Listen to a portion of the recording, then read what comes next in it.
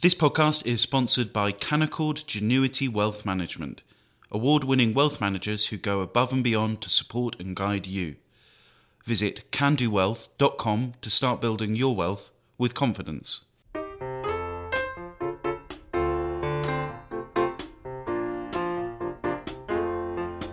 Hello and welcome to Coffee House Shots, the Spectator's daily politics podcast. I'm Sam Holmes and I'm joined by James Forsyth and Katie Balls. We start today with the news that former Speaker of the House John Bercow has been banned seemingly permanently from the Parliament grounds. James, what's caused this?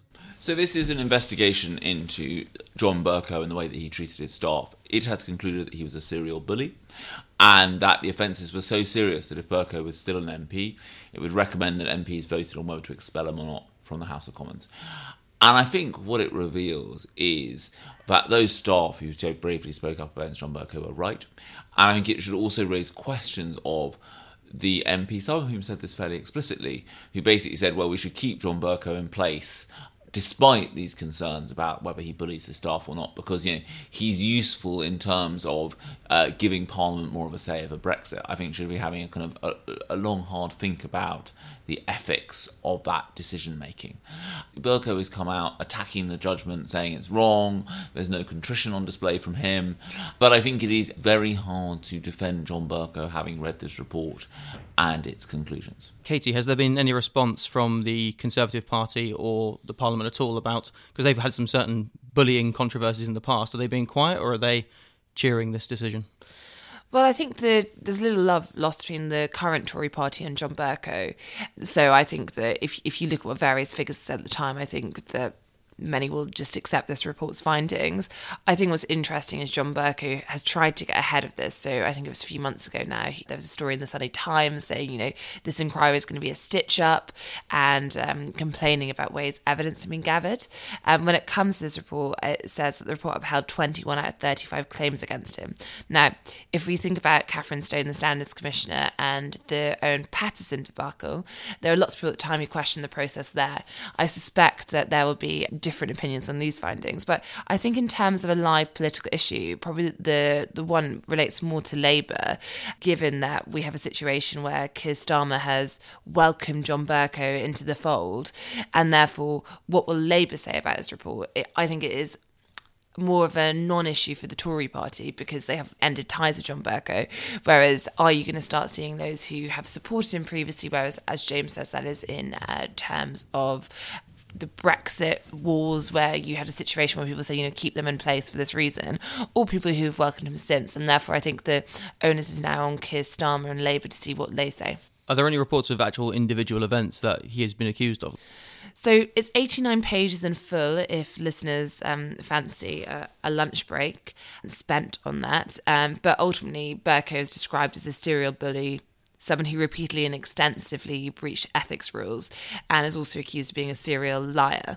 Now, there are various allegations of alleged exchanges he has, which are expletive-filled, and ultimately decided that he was talking down to colleagues. And then there are plenty of passages in there of what he's alleged to have said in certain exchanges, which are expletive-filled, so I'm not going to say them on this podcast. And later on, Volodymyr Zelensky, the Ukrainian president, is going to be addressing MPs. Now, James, we've seen him do this seemingly a lot the last few weeks. He addressed, I believe, a large delegation of the American Congress, again asking for aid, asking for help, again going on about the no-fly zone. Do we expect the same thing when he talks to the MPs later today?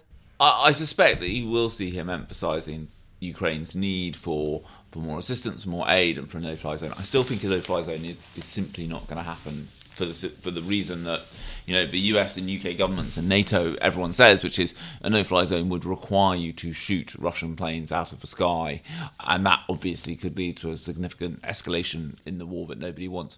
I also think it is interesting that the Russians do not yet have aerial dominance, so I think there are military arguments about whether the effects of a no-fly zone would be entirely as intended. I think what you see Zelensky trying to do is further rally world opinion to Ukraine's side, to push for more sanctions and to push for more military aid. There is obviously also an important question here is how long the sanctions are kept in place. They are, as we will come on to discuss, they are going to cause economic pain in the countries imposing those sanctions as well as Russia, and I think this helps solidify that. I also think Zelensky, as you saw in the video he released last night from shot in his presidential office in Kiev, he is keen to show that he is still there, he is still fighting, Ukraine is still resisting, and one of the kind of calculations is how much longer. The Ukrainians, I think, have held out longer than many people expected at the beginning of this conflict. And, what does Russia do next? I think it does appear that Russia is moving to use more long-range munitions in an attempt to try and degrade Ukraine's ability to resist. But there is also no doubt here that one of the challenges for Russia is that, trying to take cities is a bloody and difficult business, and trying to establish control over them is difficult.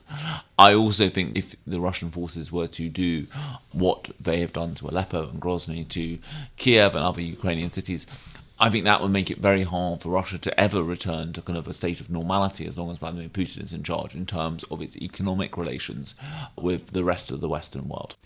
Katie, one thing that we heard from the Polish are thinking about potentially sending fighter jets to Ukraine to help them almost clear the skies themselves.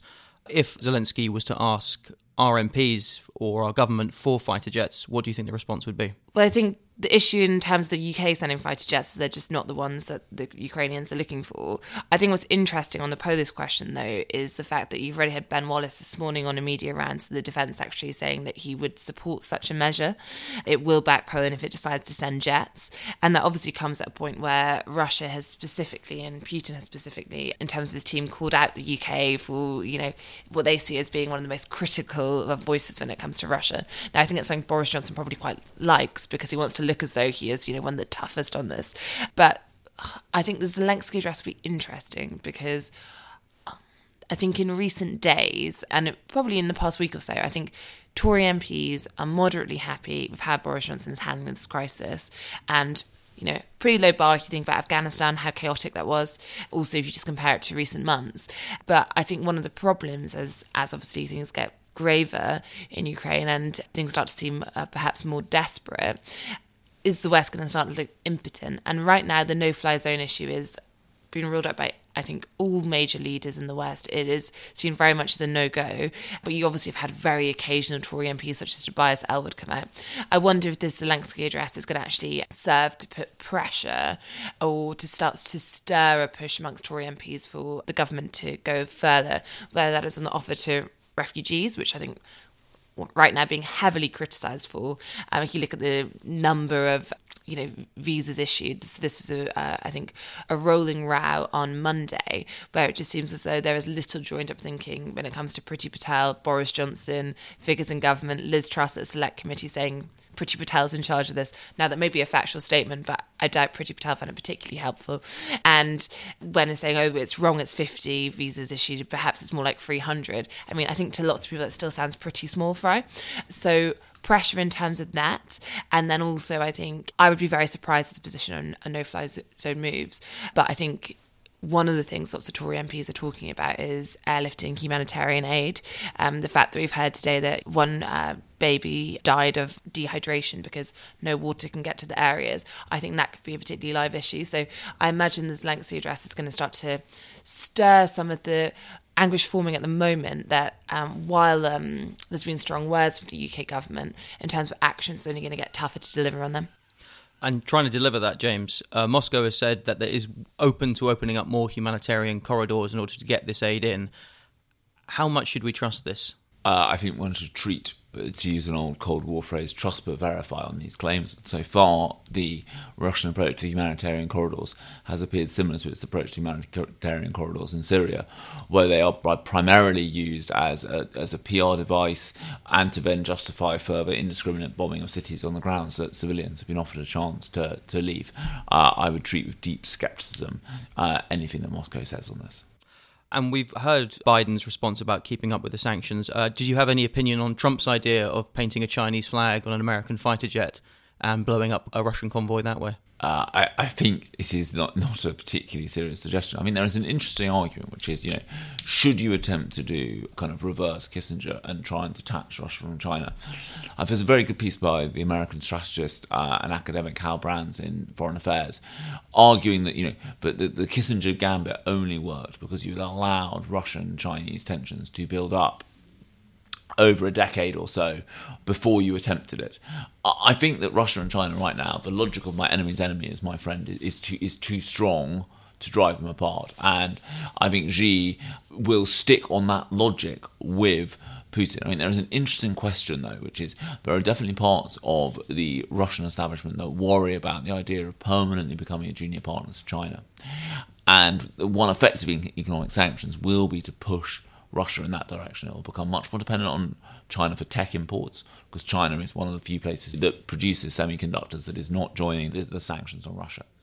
And as you see Europe, yes, Europe isn't going to be able to do it this tomorrow, but Europe is going to steadily attempt to wean itself off Russian oil and gas.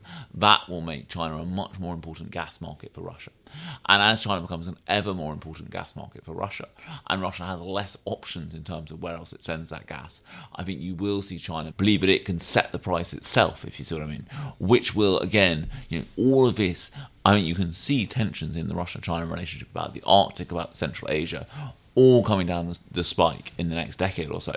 But I think right now it is too soon to hope that you can drive a wedge between them, because I think at the moment the logic of my enemy's enemy is my friend is too strong. Katie, just picking up on James's point there about us trying to wean ourselves off Russian oil and gas. On the Spectator Data Hub, if you have a look at the price of gas over the last couple of days, it has quite literally skyrocketed. What is the government doing to try and sort of put the fears of the British public to rest that their energy prices are about to go up maybe 50% or higher? I mean, to put the fears to rest, I think you'd have to stop it from happening. And I don't think that's going to happen. So, I mean, I think there is a question as to, has Boris Johnson alerted to the public of how bad this is probably going to get? And I think there is a sense amongst his own ministers that he has not. And there are promises that this is going to change very soon. And while there are flicks to it, I don't think it's the same as what Biden and Macron have done, as we've discussed previously on this podcast. There's talk of a new kind of energy point-by-point plan that's going to come out, which will go through this. But I do think this is one of the points which might expose one of Boris Johnson's weaknesses as a leader, which is he likes delivering good news. And therefore, I was really struck, I think it was last week, when Mark Harper, the Tory backbencher and chair in the COVID recovery group, ultimately he said, Prime Minister, this is going to cost the public. There's no way around this. There is one choice in terms you have to go against Putin and you have to support Ukraine, but this will make the cost of living crisis worse. We need to let people know. And Boris Johnson responded by saying yes, but ultimately, the biggest prize is, no more Putin. And at that point, that will have economic benefits too. And I think the problem is that point is quite far away. And even if there are more subsidies, if you look at what the Treasury could bring in, there's no way getting around the point that energy prices are going to go up and it's going to be painful for lots and lots of people. Katie and James, thank you very much for coming. And to you at home, thank you very much for listening. We do have a Coffee House Shots live event coming up, the Spring Statement. And if you want to buy tickets for that, you can go to the website spectator.co.uk/spring to buy tickets for this live event.